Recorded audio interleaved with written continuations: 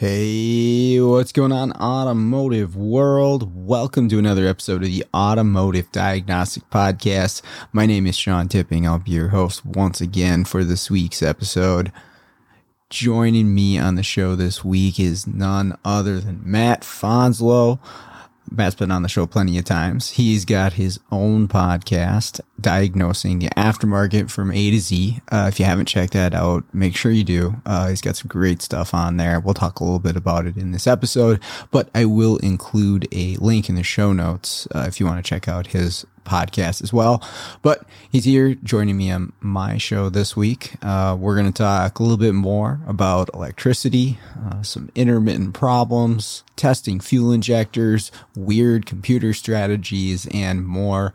Always great to talk to Matt. Really smart guy, and I appreciate his insight on a number of different topics. So with that out of the way, let's jump into the episode.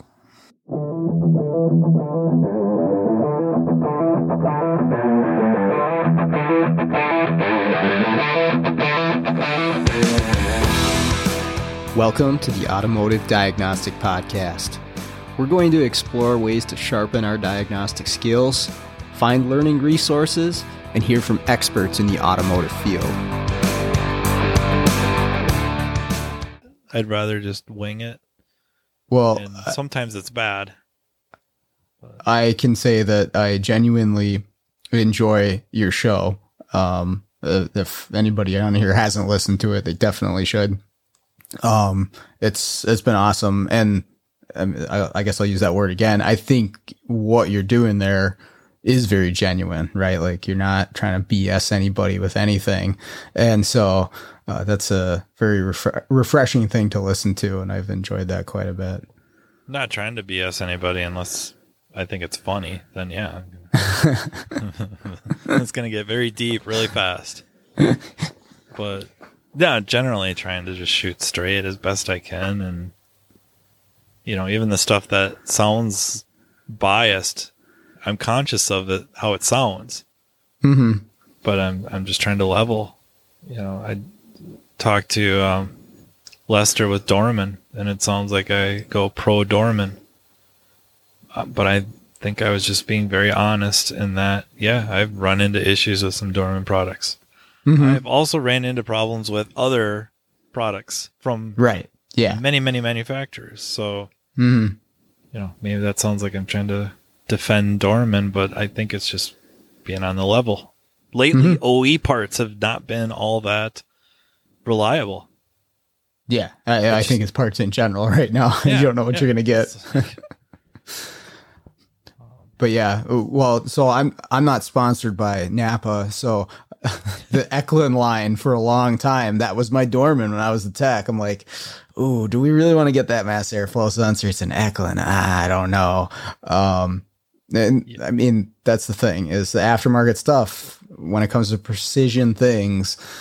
I just, Yeah, some of it too, it sounds like might be partially the store's fault. Not like throwing them under the bus or anything. It's just, not, I didn't learn it from Napa having been sponsored by them at all. Actually, my interaction with them is very minimal.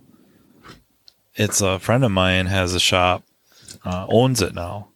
And his primary parts provider is a Napa store, and he found out that there are many levels of parts available to the Napa store. So depending on what they choose to stock determines maybe the quality level. I had no idea. Yeah, I didn't know that. And so he's kind of like, no, I don't want to mess with these, economy lines. I want to work with the more premium stuff. And the price is higher. I didn't ask. But I suppose that goes with demographics and competition in a specific area and all that. What you're going to try to stock to hit your numbers. So, because I think the Napa stores are not franchise stores, meaning they're not the people that own their store own their store. They maybe pay like franchise fees and stuff to get the logo on the paint schemes and advertisements, stuff like that. But they own the store. That's how it is around here. Yeah. Where some other parts houses, parts stores, whatever, they're they're corporate stores. It's retail. Whoever's working there is an employee of the corporation. Yep. And so when they're selling whatever at a much lower price to you and you own your store, it's hard to sell a walk-in customer on spending twice as much money for this better part. Mm-hmm. You know. Yeah, and the general public is a totally different ball game than the shops, I imagine. But yeah, and they're like, I got bills to pay. I can't just stock up on all this great stuff I can't sell.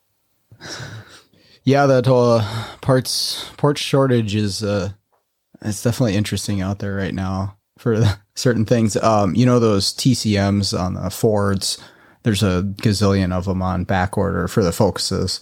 And I don't know what happened this week, because I think, well, I know that a number of them were used, but I don't know if like somebody was hoarding them and just released them in my area. But I did 8 of those in the last week, and it's not surprising because the failure rate on that transmission and the module are pretty high, but I hadn't done any in several months. And I think it was because nobody could find a module. And then all of a sudden I kept getting calls one after another, Focus, Fiesta, Focus. I'm like, what the heck? And so it was like half of what I did this week was just Focus TCMs. I don't know where they all came from, but somebody found a stash and started handing them out, I guess. It's funny that you bring that up. So those of you listening, Sean and I have not talked about this until right now, but it's funny you brought this up because the Ford dealer towed over a Focus for me to program the TCM. Okay. They tried and failed. And this is their words. I don't know what they mean by it. I didn't ask where they got it.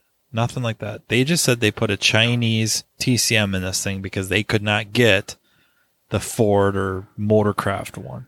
Mm-hmm. So I don't know what that means. They just got one off eBay and assumed. I don't know.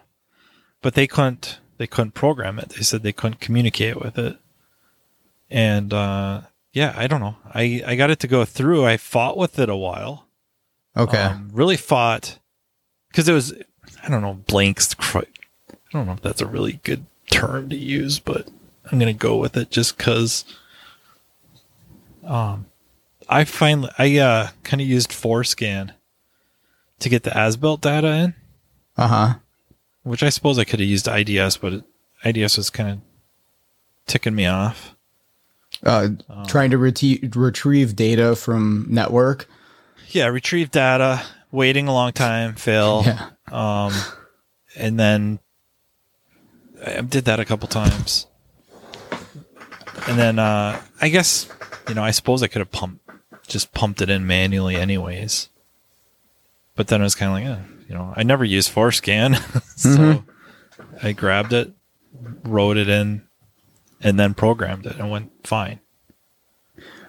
What I absolutely love about Forescan when you do that on the as-built is it shows you the coding, what's in there, right? You don't get to see that on Ford. Now you can look up Ford's website and you can get the VIN number and get the coding for your thing, but you don't know what's in that module. I really, really like that when I'm doing as-built stuff or wondering, hey, is this thing right for the vehicle? That is super, super handy. I heard you can get 1-year licenses again for that too, actually. Okay. I think I lucked out and got the lifetime one. I did. I got that before the whole thing with Russia happened. So Yeah. I'm really $50 or $100. It was like a no-brainer. It's an absolute no-brainer. Keith Perkins has it, so if he has it, I have to have it. Well, plus it's the most hilarious name for a scan tool you gotta ever. be careful. So. Don't say it too fast, because either they'll mishear you or you'll mispronounce it. Cool, man. Well, what else is going on in Fonzlo's world? What's new? Acting like I know what I'm doing. A lot of that. I would say, just programming The keys stuff. The keys is just mind-boggling. I know I talk a lot about keys. It probably gets annoying. I annoy myself with it. It just blows my mind. That's just why I keep talking about it. My mind is so freaking blown by how much keys I'm dealing with. Selling, cutting, programming, all keys lost. So again, I think it might be unique to my demographic, my region, that there's really the 3 domestic dealerships. Anything else, it's almost an hour away to get any kind of support. Do you have locksmiths running around down there? There's 2 of them, but they really don't want to deal with cars. Oh, okay. And so, yeah, the one, I have him do a lot of stuff for me because he's awesome. He loves to leashy stuff. Okay. So he'll leashy stuff for cheaper than I can buy the stupid leashy tool for. Which granted, I suppose if I bought one and used it a few times, but I don't do that much. Uh-huh. And it's cool. He shows up with his lawn chair, a big umbrella on it, and he's got his, whatever he's drinking. I haven't checked what he's drinking, but and he just sits out there and he just has a ball, and it's awesome. Good. Well, hey. That's a good relationship to have. And then, he sends everything car related down to me, and that I've gotten like 3 requests to do stuff residential. Can you duplicate this key? I suppose technically I could. I don't want to send it to him. Sure. So there's that, and then I've been testing out bench fuel injector flow testing and ultrasonic cleaning machines. Okay.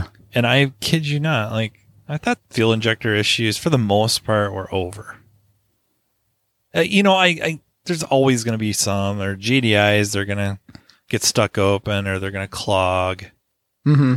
But they're going to be like hard faults. Yeah. You know what I mean? Yep. It's bad all the time or it's good all the time. I had a GDI today that was stuck wide open on a Cadillac. Yeah. So, yeah. Okay. So that's kind of, I've had Volkswagens that way. You diagnose them with your nose. Yeah, I literally did that. So I was like, boy, this thing really smells like gas. Oh, and by the way, it doesn't hold pressure. But yep. I've had a rash of injector issues, both port and GDI. One of them on a Ford Fusion. Okay. Might have been a Focus, but I think it was a Fusion 4-cylinder. And I got a video of it. One injector, cylinder number 4, not that it matters, worked just fine at low speed, low frequency. Worked just fine at medium speed, medium frequency. You could hear it if you got your ear up really close, or if you listen to the video I got with headphones, you can hear the bad injector firing at a high frequency lightly. It does not sound like a good injector, but it flows very little or it just dribbles out. It was failing. And that's when the misfire would occur under not so much load, high RPM. Okay. As you're getting close to red line, this thing would miss. And it was really neat because you could kind of, highway speeds, a lot of, air resistance. It's almost like I could control the amount of misfire. Dang. With my foot. That's it was cool. I could watch it on IDS or whatever. I think I had Top Done on there too. I wasn't trusting the Top Done. Turned out Top Done was just fine. The power balance, watching the histograph, it would drop down. Sure. I could kind of control how deep that valley would go with my foot. Oh, nice. But it was predicated more on the engine RPM than on the load. Actual load. On the Interesting. engine. Okay. And so, yeah, it's just a cool failure. Yeah, I can't think of one that's like that. Just not something with the internal spring or something, or the internals of that fuel injector not going back to where it's supposed to be when it's moving fast. When I first saw it, I thought the machine sucked. Because they run at a higher voltage, and I got 4 of these going. I got them at the highest frequency, and this piece of crap machine just can't do it. But I found out that I could unplug all of them and just have the one going and bounce it down each injector. And it was absolutely that injector. Nice. I don't know. Yeah, I mean, that's a lot of work to pull injectors and to put them in a flow bench, but boy, you get an answer then when you do that. Does that work with, or maybe I should ask, is the one that you were working on, was that GDI? Yes. Okay, so it works with GDI injectors. Yeah, so I want to be careful how this is phrased because I don't want it to be like, it's not false advertising or anything like that. They do say the machine itself says right on it, badging, owner's manual, user's manual, everything says it's appropriate for GDI. Mm-hmm. I think the only thing it really does is it has the voltage capability to run the injectors. That it'll do 70 volts, 40 volts, whatever is required to fire the injector because they're not 12 volts. Right. Pressure goes up. I mean, the highest I can get the machine to go is, I think, 120 PSI. All right. These things don't really, I mean, it's pretty rare that they're operating under that.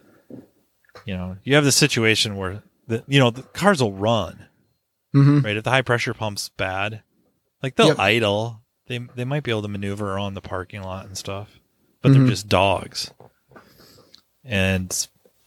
But I've been putting GDI injectors on there, and I've been finding stuff. Flow issues. And then, of course, that was just mind-boggling. Yeah. Yeah, that's really cool. But, yeah, I've been using the crap out of that thing. Nice. And for a while, the main reason I was using it was I was going after the marine shops.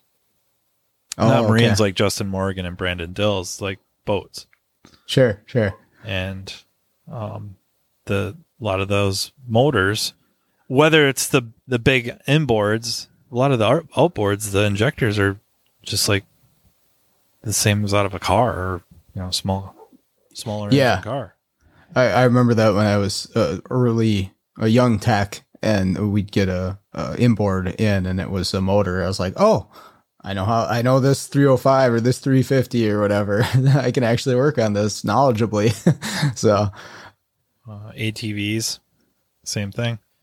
Okay. So that was the stuff I was doing mostly because the boats and ATVs, for the most part, depending on the ATV and the owner, they sit all winter. So from late fall to early spring, which for us is like 9 months. Just kidding. It's more like, I don't know. They'll probably start yanking them September. Probably, yeah, late September, early October. They're going to start pulling boats out. And then they're going to get them back in the water maybe April-ish. May is probably a little more safe, depending on... Depends on the year. Yeah, the year and the weather. But so they're out of the water for quite a while, and they're just sitting. Mm-hmm. And they get clogged. They get really clogged. Mm-hmm. And so you do kind of the before and after with the flow rates, and throw them in the ultrasonic for a while. And most of the machines that have the ultrasonic tank, I don't like the ones that have the ultrasonic tank that is part of the machine, because now you can't dump the cleaning fluid out. It's like a big to-do. Okay. But some of them are like that, and it's whatever. They do the same thing. But you got the ultrasonic tank in proximity of the machine, and then there's usually a protocol or a sequence that is for cleaning, that while they're in the ultrasonic tank, specifically the tips are in the cleaner, it's going to pulse the injectors. And it might pulse them all the time and vary the frequency, or it might just pulse them once in a while. Like it's cleaning for 5 minutes, and then it'll start pulsing them for a minute or 30 seconds or something like that. The really good machines, the really expensive, like ASNU, maybe Carbon Zap. They cycle them all the time, and they'll kind of back flush the injectors. So the you got the pintle, the tip in the cleaning solution. Yeah. And it's cycling them the whole time. It actually starts pumping it with the pintle, starts pumping the fluid up through the injector and out the inlet screen, or where the inlet screen would be. So the injector inlet, and you'll watch, not all the time, but a lot of the time, just the grossest junk coming out of these injectors. Huh. That's crazy. That'd be cool to see. I've never used one of those machines. I've seen videos and pictures and stuff, but I've never actually had a chance to mess around with one. So it's just, I'll get some new injectors for it. Well, yeah, that's cool. I'm trying to think of the last one I've had that had restricted injectors. What I've been running into a lot lately, I think I had a podcast episode on it, was a LS motor that had the wrong injectors. And I've seen that, I think, 3 times since.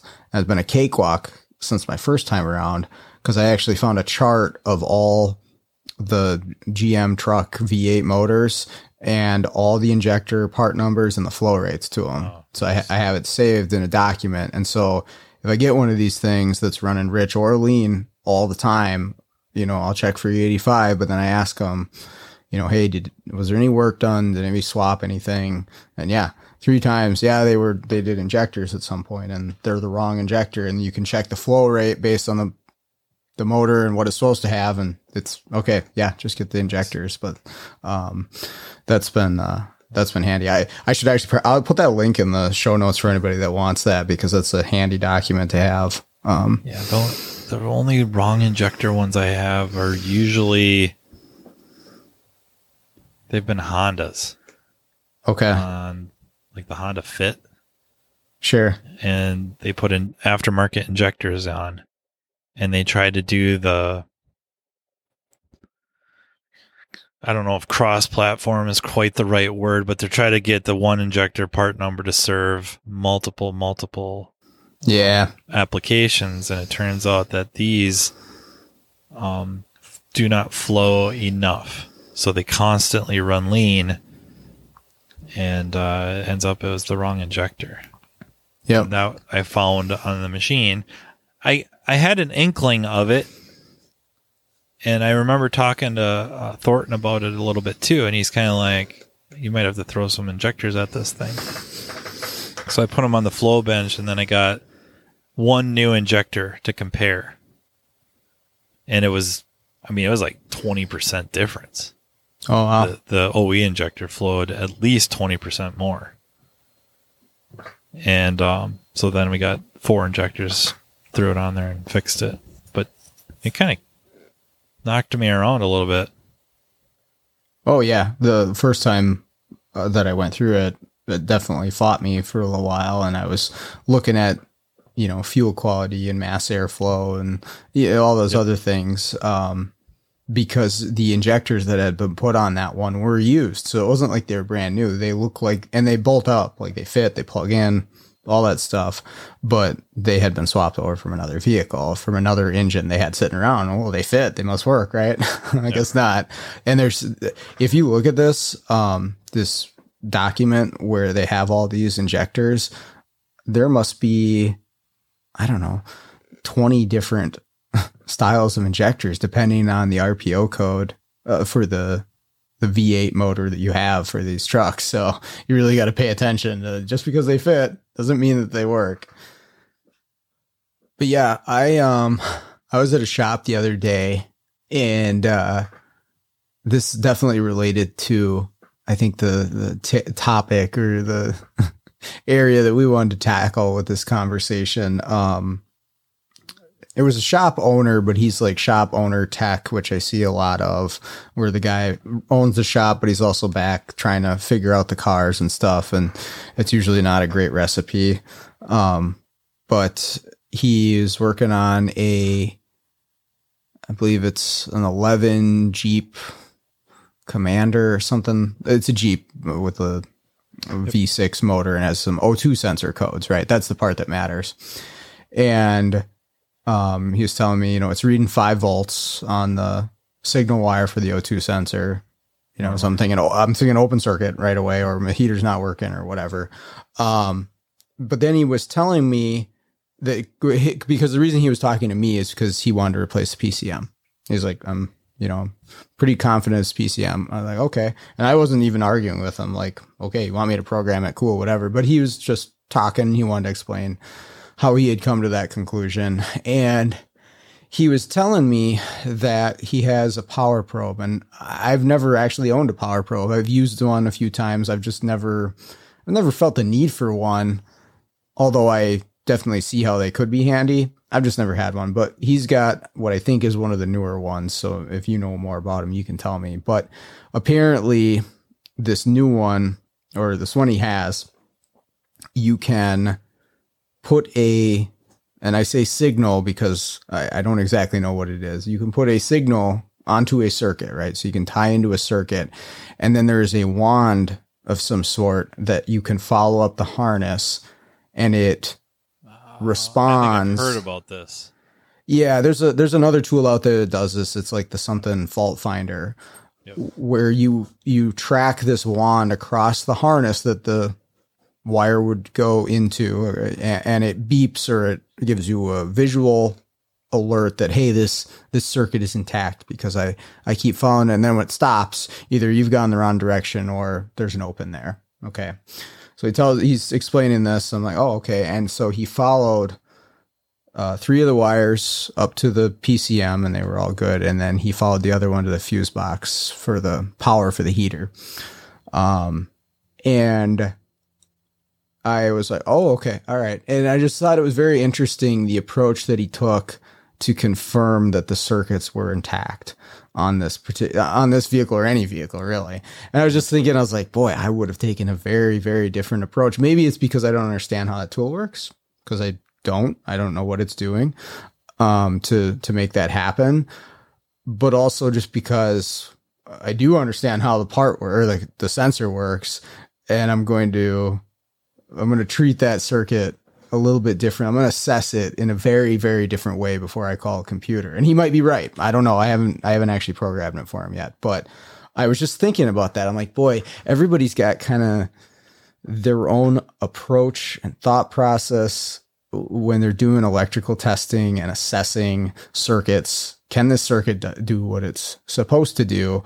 And there's almost endless, well, not endless, but there's a lot of different options that you can take. There's a lot of different methods that you can apply to say, yes, this is good or this is bad. And I don't know. I thought that would be an interesting thing to discuss. Yeah, I think what's most important is to really grasp what is the tool capable of telling you, and what is it incapable of telling you. Maybe I just worded that in an overly complex way, but you have to understand how that tool really works. And I'm not talking like, oh, okay, the scope, it's got a ADC, and it's, the front end is voltage is coming in on the front end and all that. I don't mean that. But if we're talking about a test light, it's going to load the circuit. How much? You should probably know.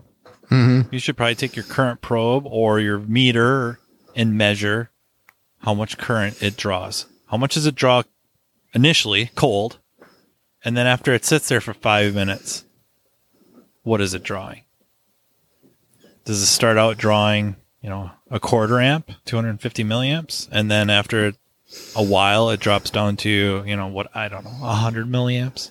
Mm-hmm. That would be important to know, just to know. That headlight, does it pull 6 amps initially, 8 amps, 10 amps, 12 amps initially, and then you let it burn for a while, and then does it drop significantly? Most stuff does. Mm-hmm. And what does it drop to? So if that's on that circuit for, 15 minutes while you're trying to find some short, how much current is potentially flowing through there? And is it, maybe not a good idea to have that as the tool of choice in this situation. You should be going and get your, 3157 or 56 or whatever your favorite bulb is that draws a little bit less current. Mm-hmm. And then, the voltmeters.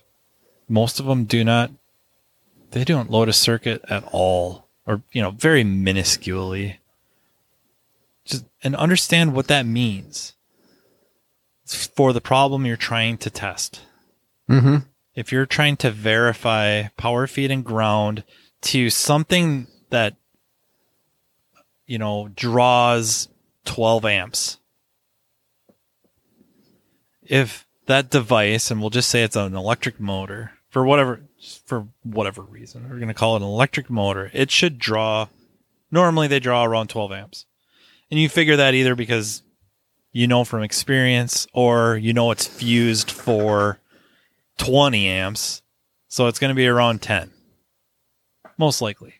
Mm-hmm. Okay. If that device is open circuited, if you're checking power feed and ground to it with your voltmeter, it's not telling you exactly what you think it is anymore, because it is now an unloaded circuit. It's open circuit voltage. You can command it on all you want. There's no load. It's not stressing anything out. And sure, if the motor's open, it's bad. Mm-hmm. Fine. I'll agree to that. It's bad. But did it go bad on its own? Or is it bad ground causing it to spin slower and it cooked the brushes? Mm-hmm. I'm totally making this up as I go, but I know that happens. Sure. You can't stress the ground. So now you're putting in this component, and whatever it is, this electric motor, you bolt it in, and then it works. Does it get shipped?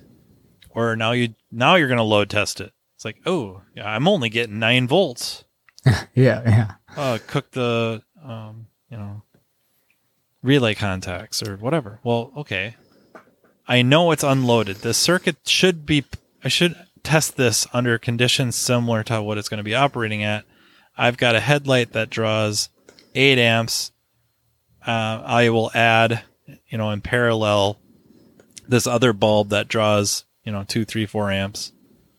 And I'm going to really, stress this thing out. Right. Or I'm going to take my power probe and I'm going to use the circuit breaker function, which is, I think, good for 20, well, depending on which one you have. I think it's like 20 amps. Mind you, you're going to have to hit it a few times because you want to flow current for a while.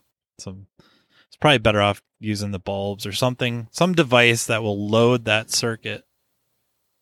And if it is, if it's supposed to be 12 and you can only get 10, if it can flow 10 at, 12.5 volts or 13 volts or whatever your battery maintainer set at, it's probably fine.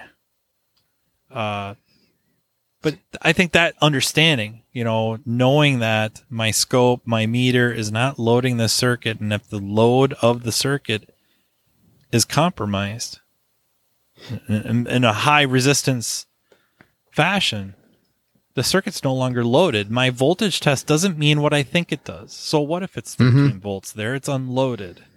Yep. I do that. Go ahead.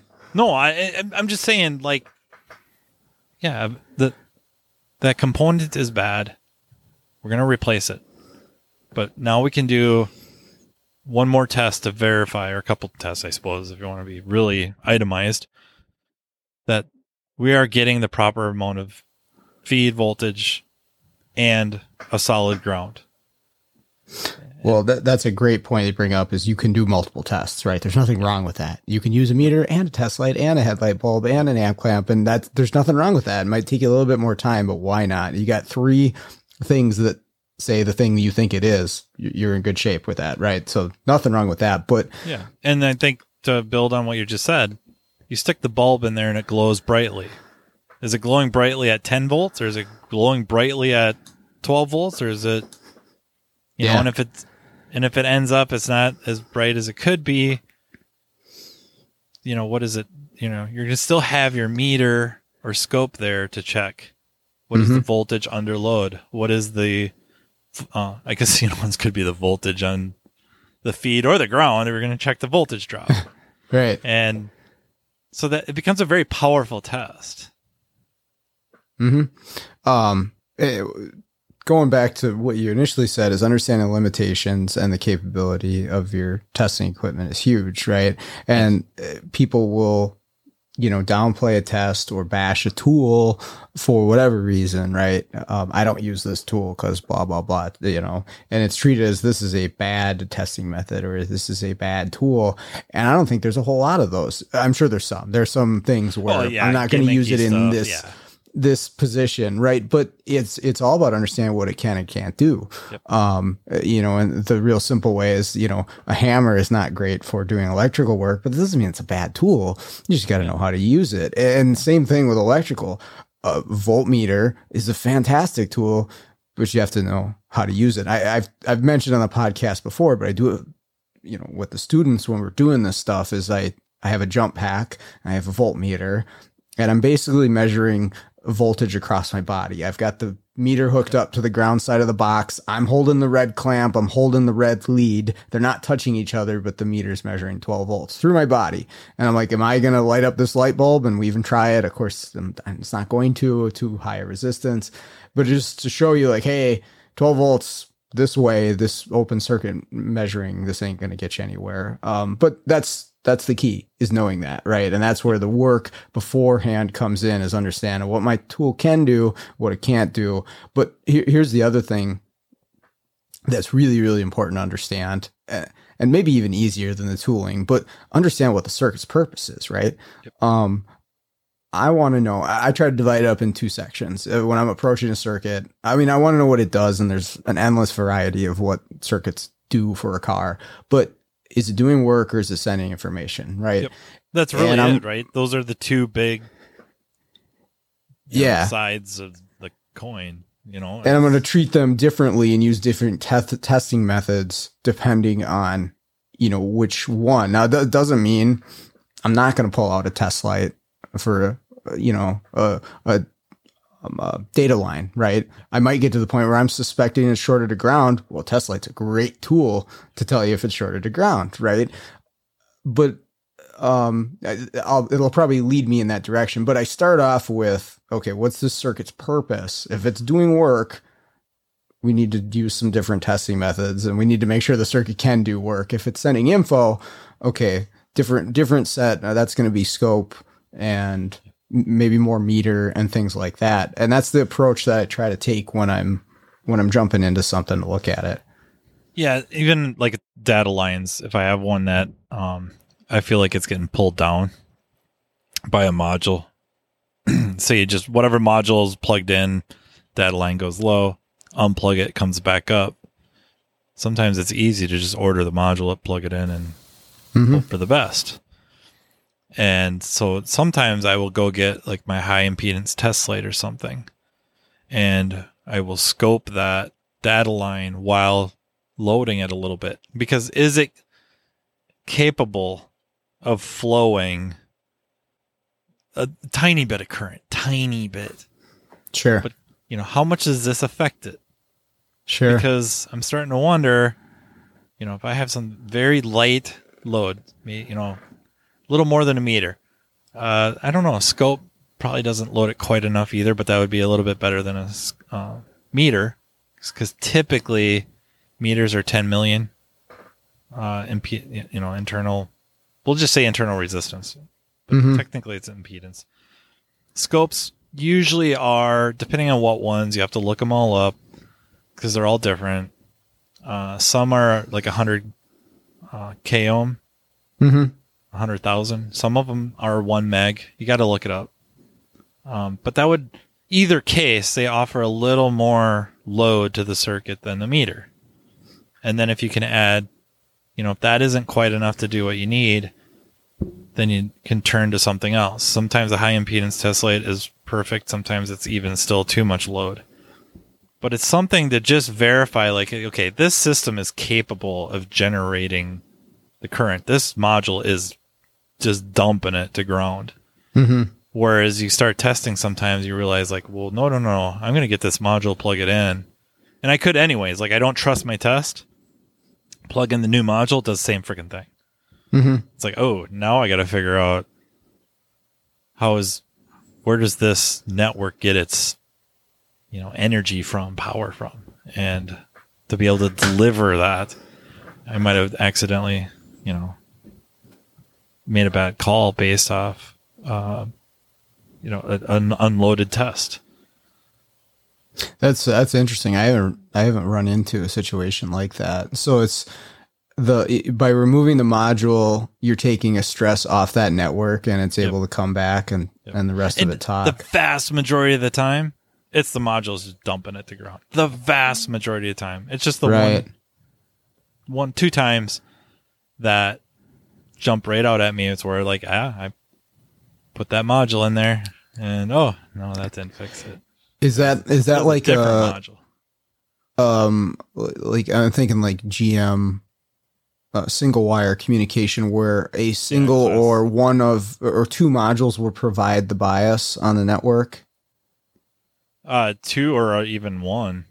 Okay, there's just one master module putting it out there. A lot of times the body control module. Got it. All right. And for whatever reason. And these are the two cases I had, and unplugging other modules didn't seem to have the same effect. And maybe a flaw in the test at the time was unplug it, wasn't affected, plugged it back in, where it would have been interesting to unplug and leave them unplugged as I go. And then if I have this whole, timing and which module it is and where you started and ended up probably factor in, I finally get to this last module and unplug it, maybe going around and plugging everything else back in and seeing if it comes back up. And then if that's not the case, jacking around with that. But, I just found that it's like, hey, just a quick test, see what happens. And I'm not saying it stays rock solid at whatever voltage, 7 volts. It pulls it down a little ways. But I know when I plug that module in, it dumps it to ground. So if I put a small load on there, it's not powering up no test light, not a incandescent style, but just like a high impedance test light. If it'll power that up, that's a little bit of a load. It's just another, checkbox that it's capable of delivering some current. Most likely this module has failed. I don't know. There's very few things I'll ever say that are like just hard and true, but right. And that's definitely not one of them. Especially when it comes to networks.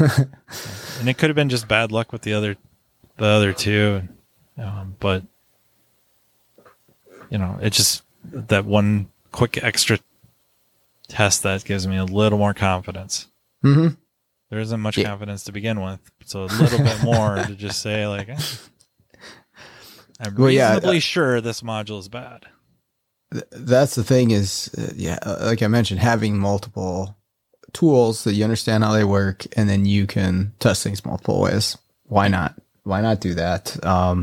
And give yourself that much more confidence to call a specific part or whatever, get you to where you need to go. And kind of picking on the Power Probe, for some of us, is the best thing ever. I love that thing. I can, whatever, depending on what I'm testing, but I have power and ground right there in my hand. Yeah, that is handy. If I'm messing around with, window motors, depending on, those have changed significantly now too, depending on the car.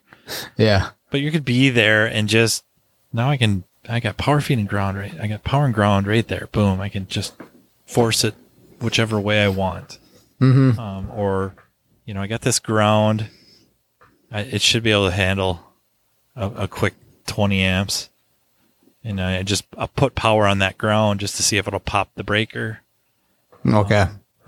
Something like that. If I got a module that doesn't communicate and a bad ground, and it's just like, okay, and just quick hit ground on there, and now I can talk to it. Okay, I got to just trace this down. This will be done deal. Or I sell them a Power Probe and I tape it ground and then ship the car. I use the real the retractable I love those things. leads. I love those things. A lot of times, like it's the same thing you're mentioning is to have power ground where like underneath where everything's rusty or in the car and everything's plastic. Yep. I love having battery ground and power that's right there. That's a key. I don't think that could be stressed enough is get to the battery. Mm-hmm. And with those reels or the Power Probe, not to make this a Power Probe commercial, but either case, you have battery power, battery ground right there. I love those. They're two wire 30-foot leads, magnetic. Mm-hmm. I have 3-4 of them. Yeah, they're fantastic. Just don't send a whole lot of current through them. They'll melt. Yeah. It's interesting if you read them. And I rarely read anything, but I don't know why I read this one. I thought it was funny. When it's coiled up, the maximum they say is 6 amps. Okay. They should say like 6 amps for no more than 10 minutes or something, but they say 6 amps. If it's completely uncoiled, you can go up to 10 amps. Okay. Which I just think that's funny. Because I'm guessing that if you're flowing much more than 6 amps with it reeled up, you're going to have yourself a little bit of a hot plate. You could probably cook lunch on it while you're... I gotcha. One of those rainy days, you could be warming up some Campbell's soup on it.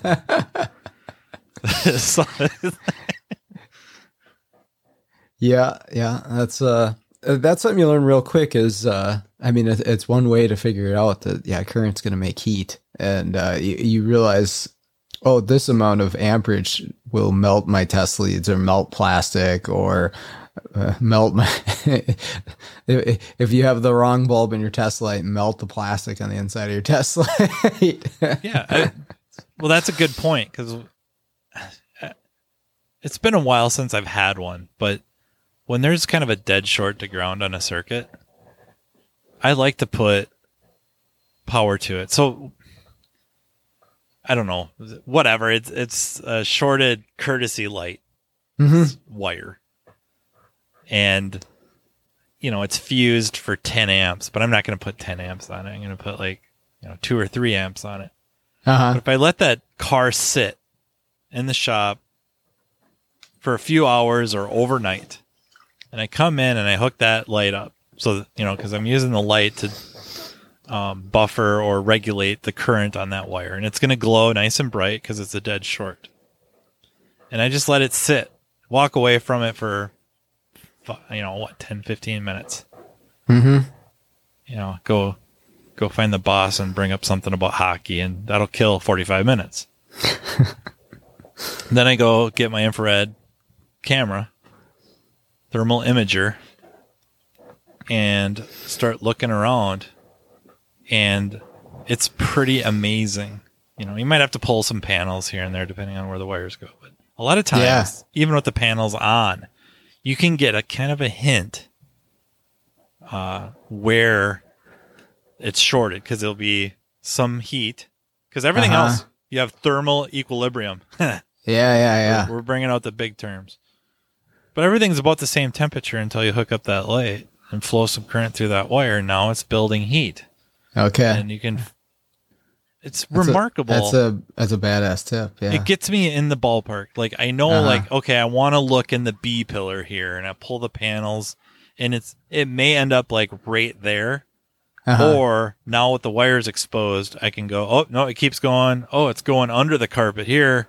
Peel the carpet back. And then, we need to put this on a hoist. And then, somebody must not have liked their exhaust shield rattle anymore, so they ran some big sheet metal screws up through the bottom. And, you know what I mean? And it's like... Yeah. That's a fantastic tip. And then especially if it's, wintertime. Yes. Around here, just leave it sit outside for a little while, and boy, you're going to find that quick. Yeah. Anybody wants to bash winters, just you have... Yeah, you got a short or sometimes parasitic drains. Yeah, depending on the amperage. Outside in 0 degrees and go out there with a thermal imager. It's gonna pop up. It's gonna be very, very obvious. There's some contrast. Everything's blue except that. Yeah. I'm trying to actually think. I get a few calls for short to grounds, but usually the ones I get called on are intermittents. Yeah. Those are the ones they want me to come look at, and I try to avoid intermittents as much as possible. But those are. You got to assess the circuit and see how big it is. If there's only a few things on it, okay, it's visual. Let's see if we can find it. But like you say, if it's a interior lighting circuit, like I don't know what you could be there all day trying to find that if it's not popping all the time. Yeah, I have 2 cars. One's a Chevy pickup and one's a Ford pickup.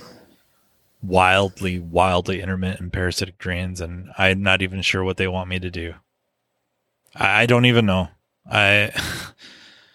They'll leave the car with me for a month, and I'll throw the Vantage Pro on there, and or whatever I got to do, anything, Pico with a current probe, and it'll sit for a week and never break 30 milliamps.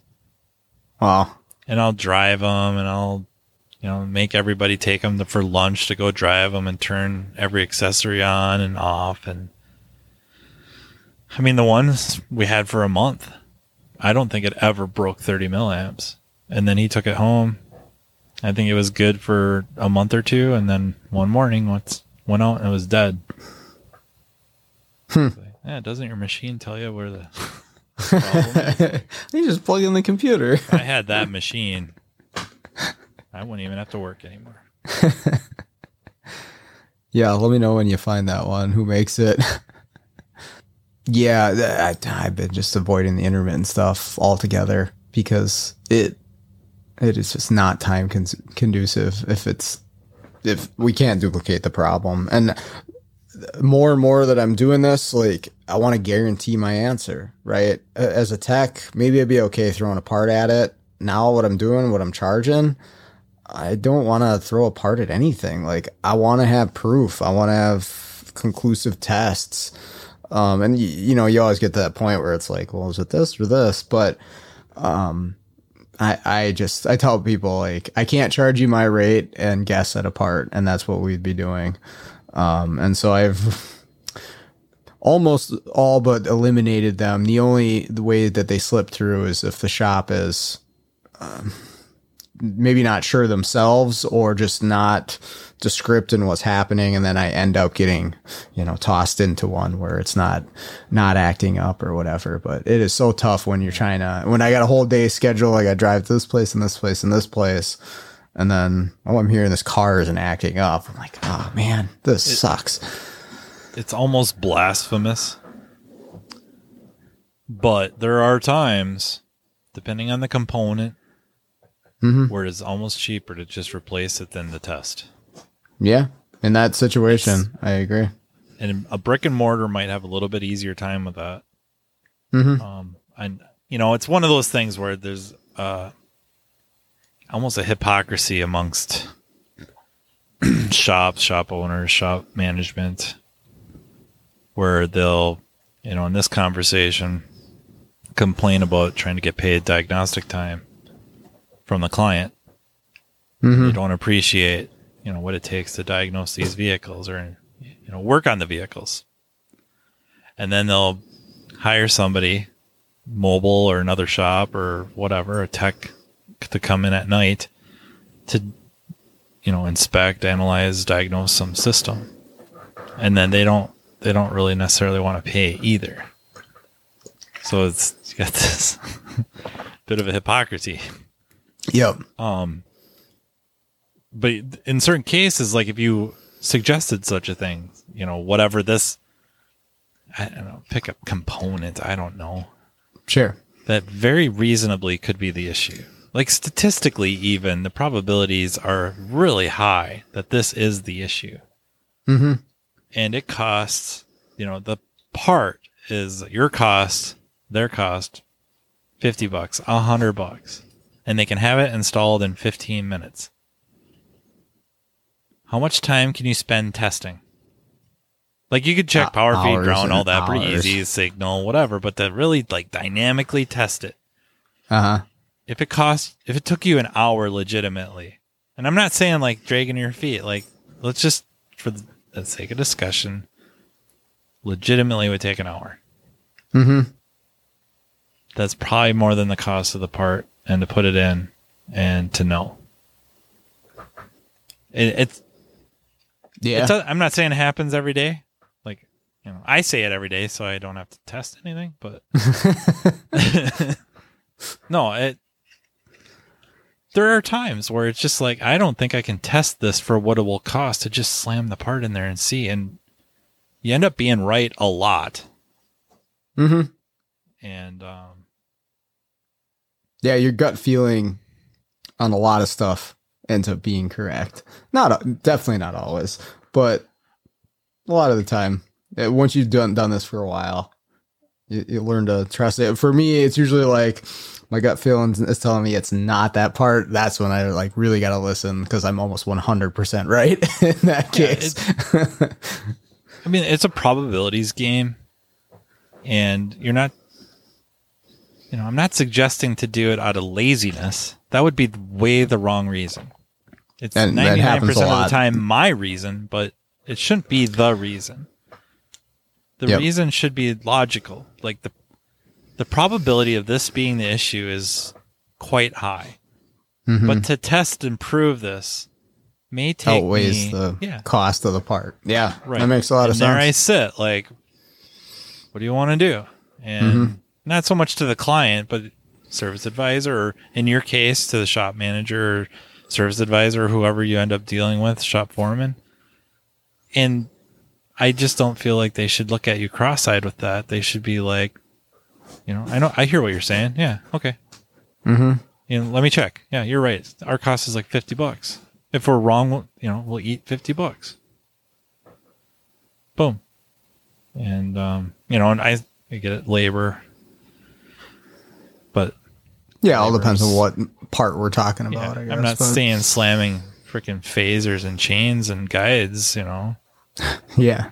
Unless it's like a Chevy or a Ford or a Mini or a BMW or. Wait a minute, I gotta restate this. Almost every time, slam chains and guides and phasers, but only after you do an oil flush. Always do that first. Well, speaking of phasers and stuff, and I don't know if we're going off topic, it doesn't really matter. It's my show and do what I want. That phaser solenoid in that Malibu that I called you about a few weeks ago, I did an episode on it because I thought it was pretty interesting. That car's been fixed. I haven't heard anything back, and I've been waiting every day to get the call, like, "Oh, it's doing it again," or whatever. We should have jinxed timing codes. We recorded that podcast. That's what I figured. I was like, this guy is going to call back with timing codes, or same symptoms tomorrow, and I haven't heard anything. And I've been to that shop, so sometimes I wonder when I don't hear from a particular vehicle, like, and I don't have the 100% confidence. I'm like, did that come back? And they were just pissed they didn't call me, but I'm sure almost always I'll hear about it if it does. But anyways, haven't heard anything about this car. And so that was just, I've had some people post some stuff in the Facebook group, very, I think, probably accurate, very in-depth, like, descriptions of how this is causing the problem that I had. But man, it still kind of racks my brain on exactly the symptoms I had with a solenoid causing that, especially unplugged. Like, I don't know. I'd really have to take something apart to really understand how that one's working out. Yeah, I know the one time we were talking, it might have been strategy. Yeah, well, that's the thing, is two questions. Is why only during auto stop start does it act funny. And that might be the easier question. It might just be a strategy that they don't list, right? And they're doing something with air fuel delivery. PJ Walter told me that in Toyotas, the ECM memorizes the cam crank as the engine comes to a stop, and it uses that on restart, but it does not do that on a key cycle. Yep. And that might be a similar strategy at GM. I'm like, well, that makes a whole lot of sense if that's what's going on and we have a timing issue here. Yep. And then somebody else said something with the solenoid and some oil pressure, but not out of favoritism, but PJ's, that would be a strategy that's kind of a known strategy that could cause it. The other thing is kind of like, I don't know, it sounds like I'm tooting my own horn. It's really not my goal. Toot away. No, but it's been brought up before. Is a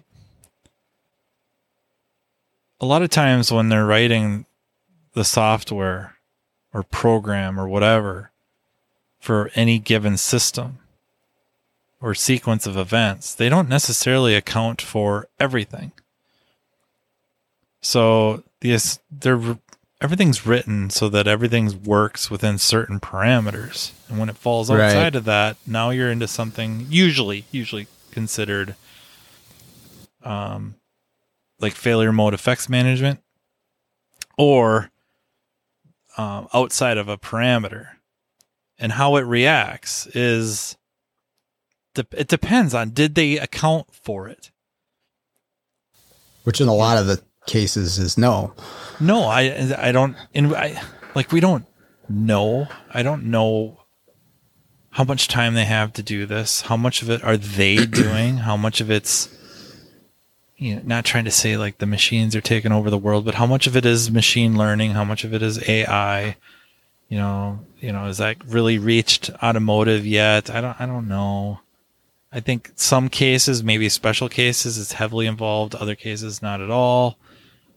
But if they don't account for certain things, the behavior of the car is wildly illogical. Because it just goes crazy, right? Because the calculator or the counting box, right? The control module is a counter, just counts stuff. It goes squirrely if it doesn't know what to do. And you get the weirdest stuff, and the one that usually pops in my head is Hyundais with single cylinder misfires with cam timing off. That doesn't make any sense.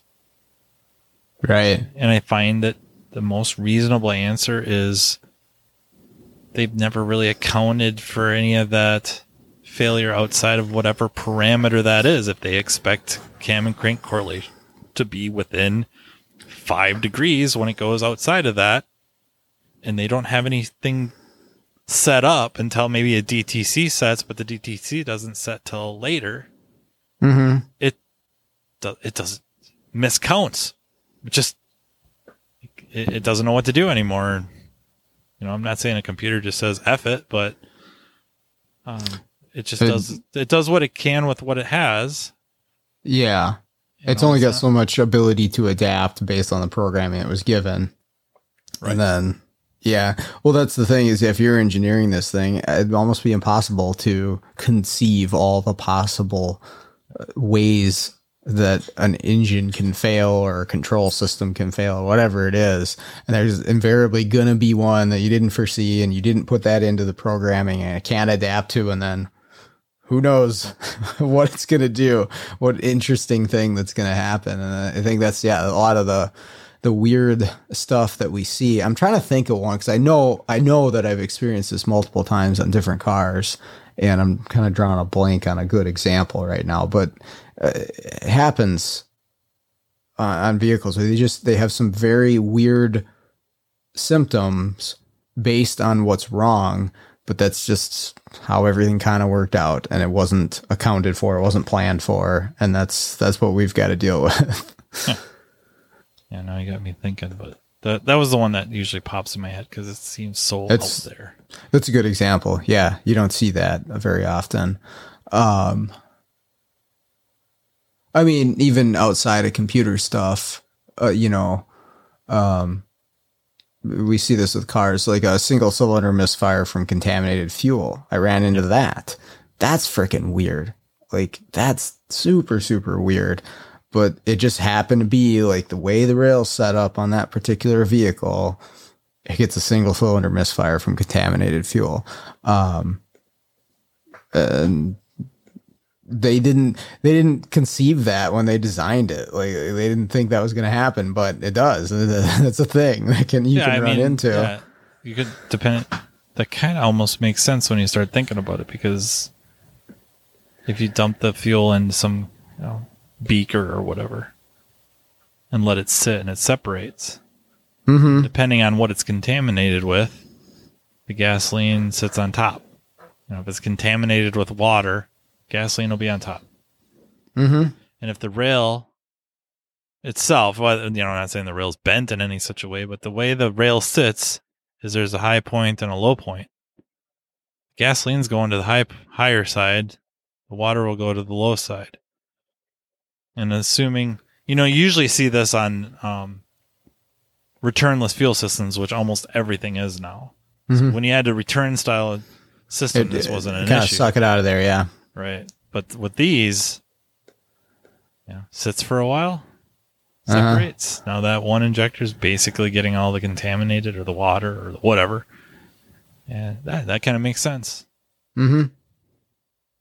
Yeah, well, once you figure it out, sometimes it does make sense, but leading up to it, like, you don't make that connection. Or at least I definitely didn't when I went through that one. It's never happened to me, but I've seen case studies on older,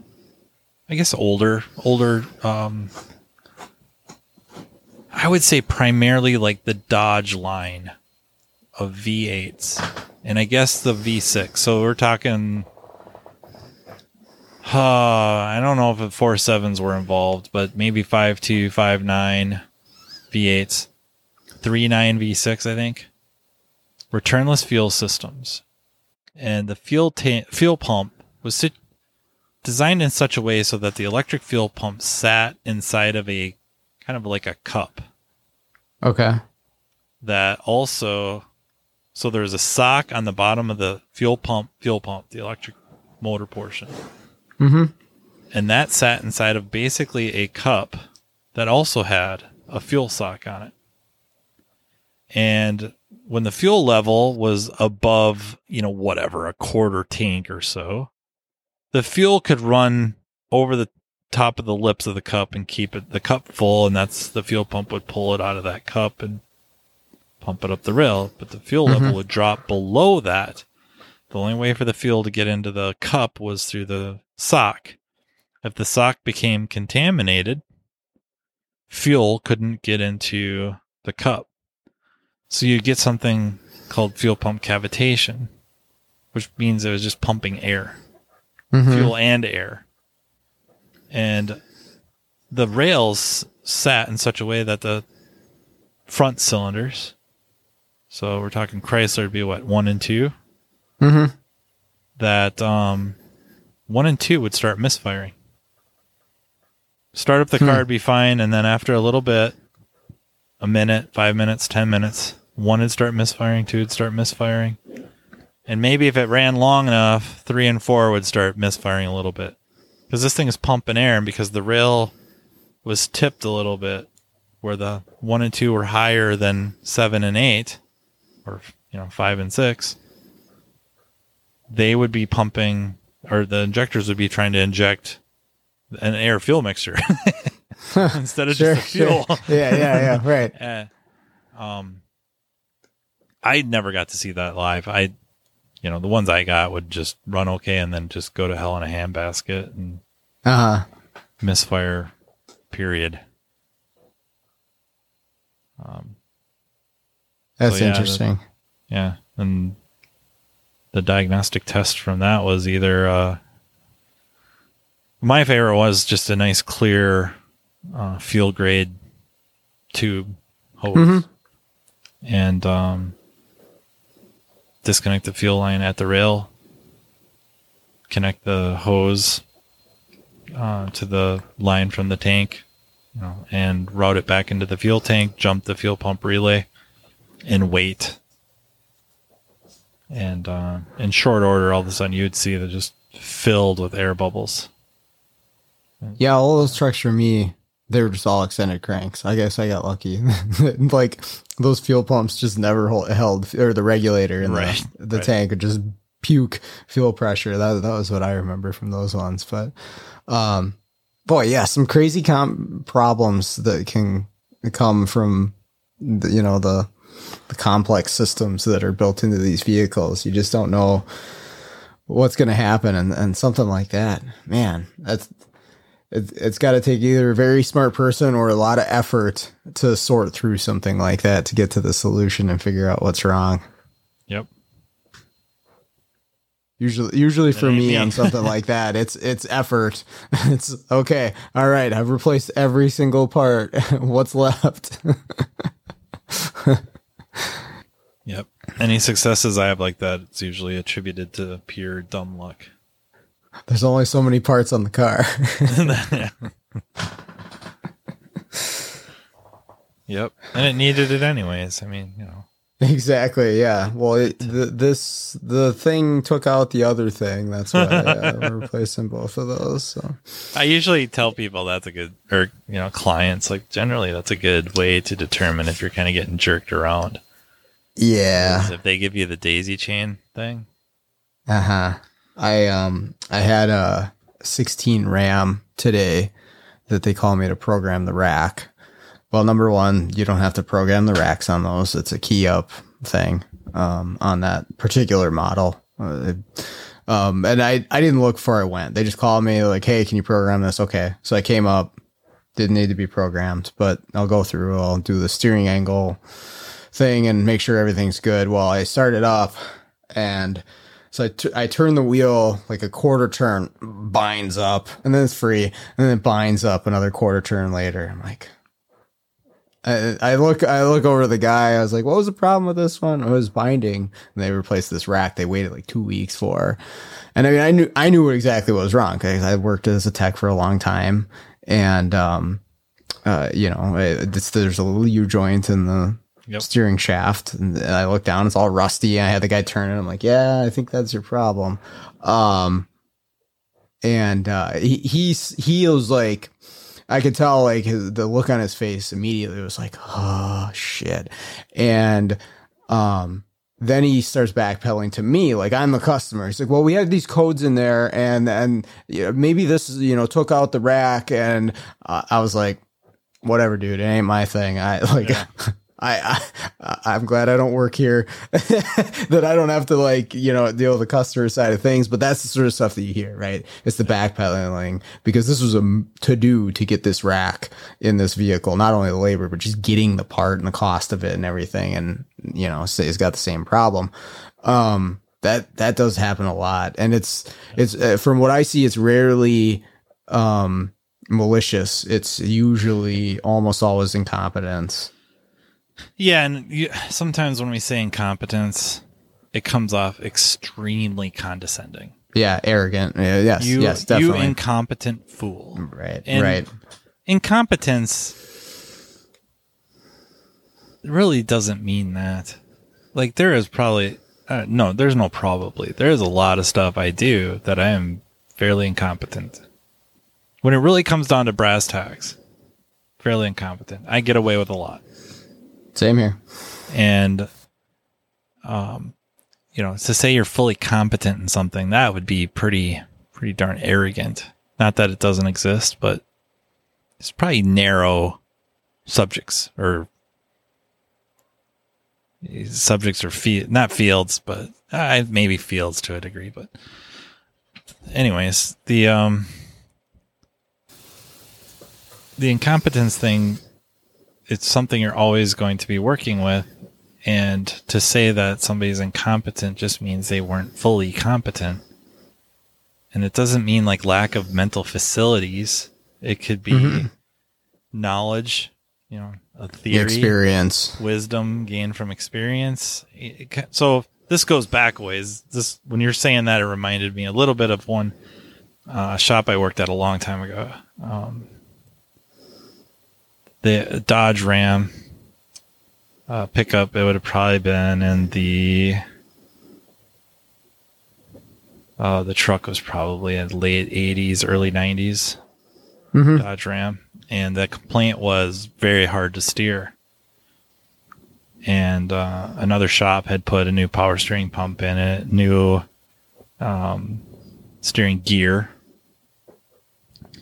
And one of our other techs was looking at it, and he was getting ready to pull the trigger on another power steering pump. It's just not getting any assist. And we might have put it on there. He might have put it on there. Because this also had the solenoid in the power steering pump to help regulate pressure. Sure. So whatever they called that, like EPSS or something like that.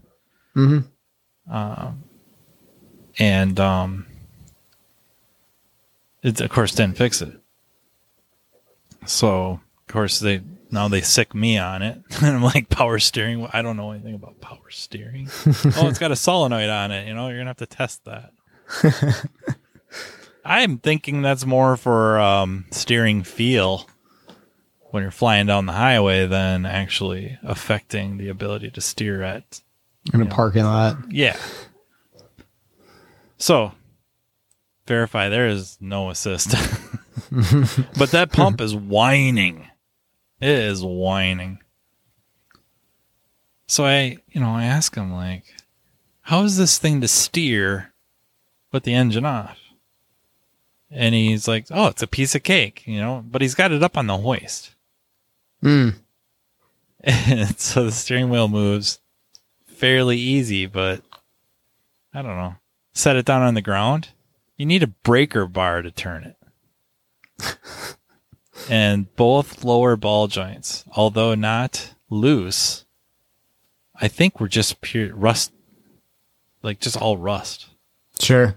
And I got enough like Freol in there, at least as a proof of concept, that I got some Freol in there. I think I just ripped the boot out of there. Yeah, I just cut the boots right off the freaking ball joints. Right. And soaked them down. And got at least a proof of concept that we put some ball joints in this thing, it'll fix it.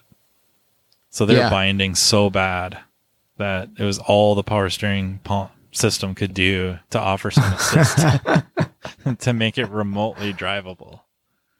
I'm trying to remember if there was an ASE question on that. I probably wrote it. Or another. I'm just kidding. Yeah.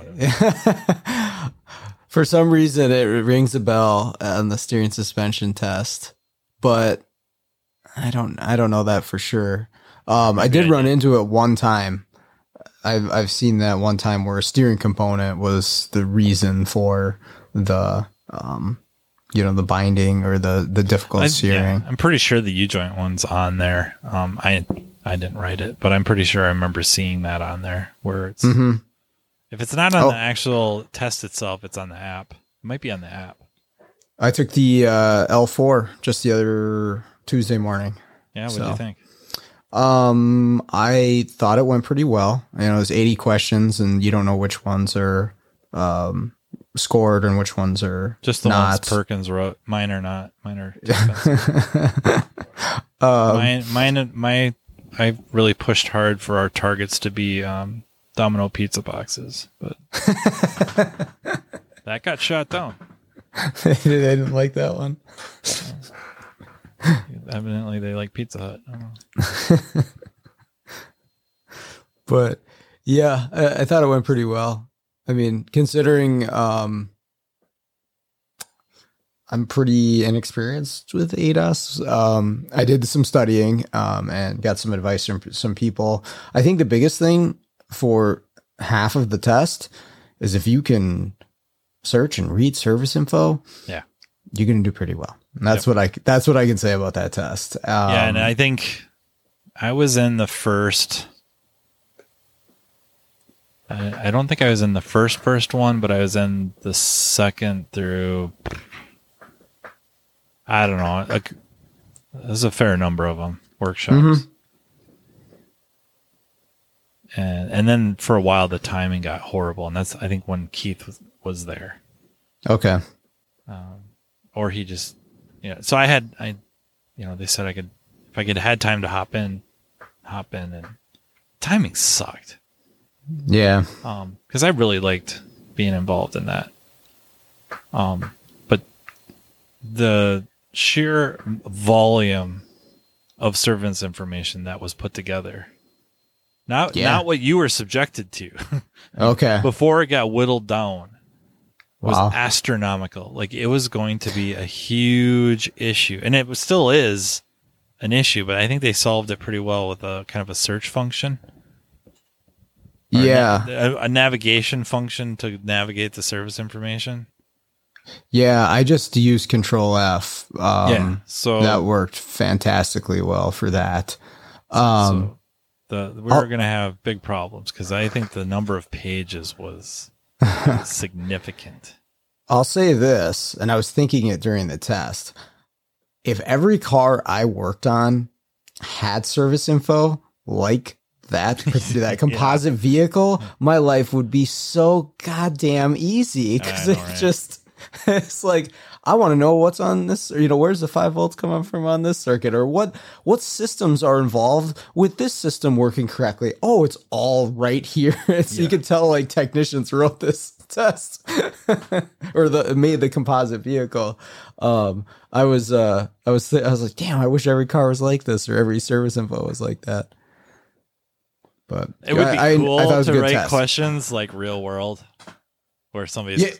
The problem is like I write the question, and if it makes the exam, I will never. If somebody has a problem with it, I probably don't ever hear about it. But the test managers, they get the phone calls, and it's brutal how badly they get beat up on some stuff. And a lot of times, I bet it is not the exam, it's not the question. Mm-hmm. It's the person calling doesn't know as much as they think they do. Oh, I worked with a guy like that who would, he tried taking a few tests, and that's all he was doing was bitching and complaining how this was inaccurate and this was a bad question and blah, blah, blah, blah, blah. And I don't know. I had taken enough of those tests to know that, outside of a few things, they're all pretty legit. And then you've talked about it. Keith's talked about it. Scott's talked about it. Like, it's so much work just to make one question on those tests. I thought it was very well constructed test. I did that and I recerted the L1 at the same time. So, and I keep on getting those, and I got to recert my L3. I never did the L2. I'm just not a diesel guy. I've never been a diesel guy. And I don't plan on being a diesel guy, so I never got that one, but I'm going to keep all the rest of them up. I don't know if I consider myself a diesel guy. I don't shy away from them. Maybe I should, but I don't. But I guess I haven't raced to get L2. I probably should just get at least of course, A1 through A9, and then L1 through L4. Probably should just do it for, support of it. And Well, yeah, you're going to see a bunch of your own questions on there. Probably not. I don't know. It'll be I'll get mine wrong. Who wrote this question? I'll be the one calling like, hey, this question's broken. Well, the author seemed to think it was D. Well, that author is a jackass. He's a You're the author. dumbass. What? That's the best question I've ever seen in my life. Yeah, I think there was only one question between those two tests that I thought there was two answers that I could definitely see either one of these, and I just had to give it a 50-50. And I wish I recalled what that test was. It was L1, and it was either a failed module, gosh dang it, or something else. I wish I remembered what it was, but I was like, man, I know that could cause it. And I just had to guess. But other than that, I mean, considering there's 130 questions between the two tests, and that was the only one that I had pause on. Yeah. You know, there's something that I just didn't know, but that one, like, I knew that stuff, and I'm like, boy, I could see that being an answer and that being an answer, but you know, when if there's a way to flag them, or at least try to remember the question or the question number, you know, Yeah. it's question 50, and then they can look up which version of the L1 or whatever exam Sure. you're taking and go, okay, this was 50. I should have done that. And then they can talk to you about it, and a lot of, like, it may legitimately be broken. It may be a question that's not being scored. You know, so whether you got it right or wrong would not have affected your score, but it's kind of going through that trial, and it's legitimately, you know, it got by the group, it got by the subject matter experts in the workshop. I mean, Yeah, it stuff happens. Yep. You know, or it's one of those situations where it's like, okay, what do you think about this part of the STEM, or, you know, where they're building the information, or this piece of data? Yeah, How do you think something that that I affects- missed. Right. And then you're kind Yep. of like, oh, Yep. that's a really good question. Yeah. Then that's I wouldn't be surprised at all if that was the case. I've done it on the app, you know, like just answer a question too quick without looking, and I get it wrong, and then it's like, what do you mean wrong? And then I'll look at it again and be like, I suck. They need to give me that one back. And you wait for the sister and get that one. Sister question. Yeah. Well, I got to wait until September, I think, for the L4 to see if I passed it or not. But I've a pretty good feeling I did okay. Well, you're the kind of the bar, so that's not good. wherever you fall, that's kind of where the bar is going to be. Oh boy. I think it's kind of like I'm positive Keith has said it. ADOS is not unlike programming, where it's pretty easy until it isn't. Yep.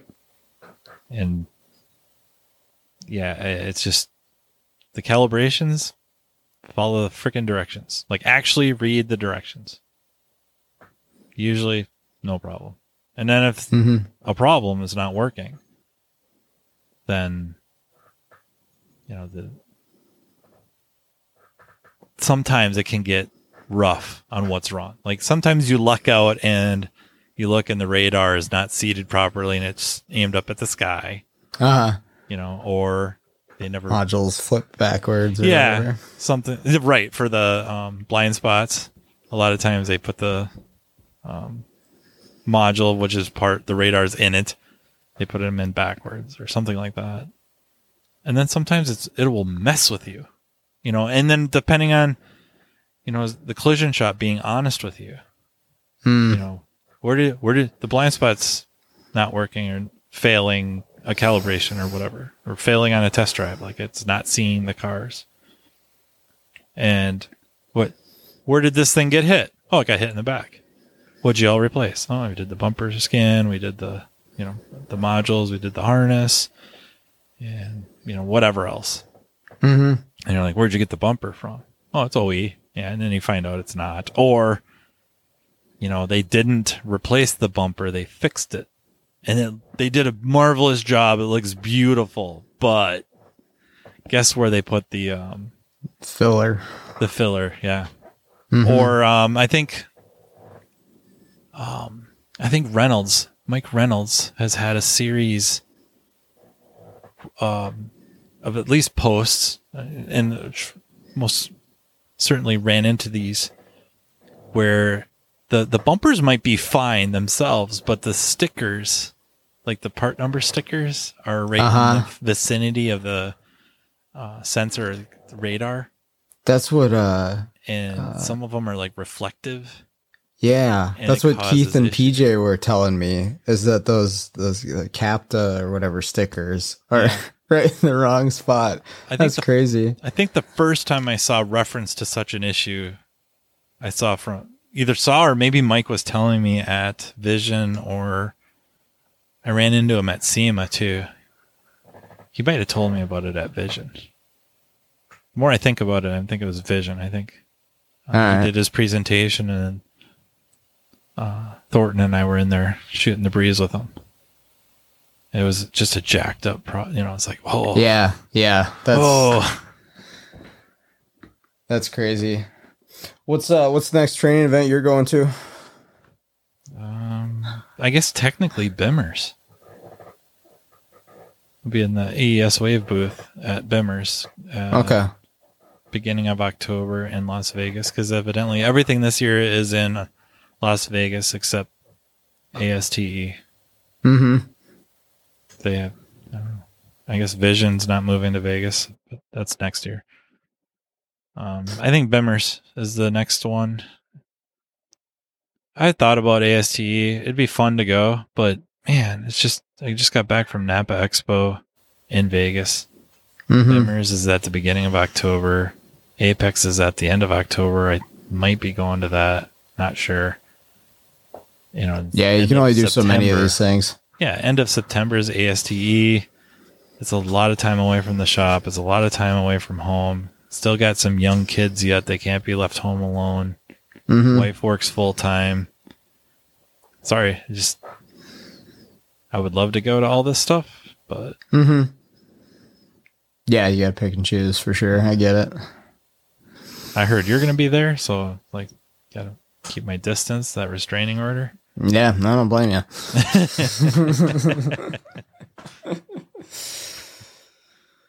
Yeah, it should be fun. I'm looking forward to going somewhere. I need to go on an actual vacation at some point. I was thinking about it. I haven't been on an actual vacation, like not work related, since before COVID. I'm like, I should probably do that at some point or another. But yeah, my trips just all end up being like training events or something like that, and that's my time away.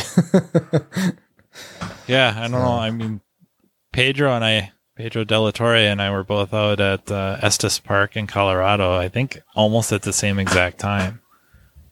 And I kept trying to meet up with him. He'd say like, "Oh yeah, we're here," and then I'd go there and they weren't there. And he's like, "Oh no, we went here," and then I'd go there and he wasn't there. I think just bad timing, maybe. Maybe. But that's pretty cool out there. Very, okay. Very pretty. If you like mountains. Yeah, for sure. I've been out to Denver. It's pretty cool there. Yeah, this is just a little bit west of that, I think. Not very far. Okay. We ended up renting a house because that was cheaper than a hotel. Like an Airbnb thing? Not technically, but yeah. Okay. I think it was more of like a corporation was involved. Mm. You know, like a corporate owned house. Sure. So they probably had a few of them, and they're on a ski resort. So a bunch of houses on a ski resort, and of course they had the hotels there too. But we're just outside the Rocky Mountain National Park, and it's just gorgeous. And if you can get away from the light pollution, the stars are pretty bright. Sure. Yeah, we don't need the James Webb. We just turn the lights off. You can see a long way. Are you seeing a long ways, or are you seeing a long way back? Well, yeah. Well, it's entanglement, so you're kind of there, or it's there, and you're there, or I don't know how that all works, but whatever you look at, you're looking at the history of it. Oh, sure, yeah. So no matter what, the star's not even there. Sometimes, very possible there's stars you look up at the sky that are no longer there. That's pretty crazy. Burnt out. Yeah, that's nuts. Yeah. So when they're talking about looking into, I don't know so much about the birth of the universe is maybe a little optimistic, but they're really looking back in time and a long ways. Potentially billions of years. That's just that's crazy that light can just last that long, right? That it outlives its source. Just That's pretty man. crazy to think. It's just particles, man. Cool. Well, I think that's you want to go down a rabbit hole. Right. You got 2 more hours. Or a black hole. That'll have to be the subject of another automotive diagnostic podcast. Oh, I'm down. I'm always interested in that stuff. Who knows if the listeners are, but I find it very interesting. So you have listeners. I'm. Well, yeah, it's you and Skundrich. That's it. Yeah, right. I get 2 downloads every week. I have like 3, but one of them's my mom. So yeah, I was going to say, one time my mom did, but then she didn't listen anymore. I've had some friends be like, oh, you have a podcast. Oh, you should send me the link or whatever. And at first I did. And they're like, oh, I didn't understand any of that. So now when people say, I'm like, you don't want to listen to it. The ones they always listen to right off the bat is the Metallica one. Like they see that one, they're like, what? Uh-huh. So they listen to that. And then I think Carm relaunched the pro wrestling one, so they'll listen to that. Okay. And then, if they listen to the divorce one, usually they're calling crying. But yeah, that's about it. They listen to the one that we were talking about with the lightning strike pickup. Uh-huh. Yeah, just yeah. over their heads. Yeah. Well, it's just, I mean, it'd be the same thing for me listening to head. something that I know nothing about. I'm like, oh, okay. But cool, man. I appreciate your time. Anytime. Okay, that's going to do it for today's episode. Another big thank you to Matt for coming on my show. And again, if you have not checked out Matt's show, there's a link in the show notes. Do that. Take a listen. He's got some great stuff on there. I listen every Wednesday morning. So before I let you go, last thing I wanted to remind everybody, if you're looking to get your hands on any top-down equipment, scan tools, battery testers, ADAS alignment equipment, thermal imagers, you name it, they got it all. I really focus in on the scan tools a lot because I use them all the time. I actually do use these things. That's why I started being a distributor, so that I could help out the local shops to me. But I've also been helping out a lot of podcast listeners get some of these tools. They're reasonably priced. They are pretty impressive as far as what they can do. But if you got any questions on any of that stuff, I would be happy to answer those for you, let you know what the options are, and we'll get you a deal as a listener of the show. So reach out to me either through Facebook or through the email, which you'll find in the show notes for this episode. But with that all out of the way, let's get out there and start fixing the world one car at a time.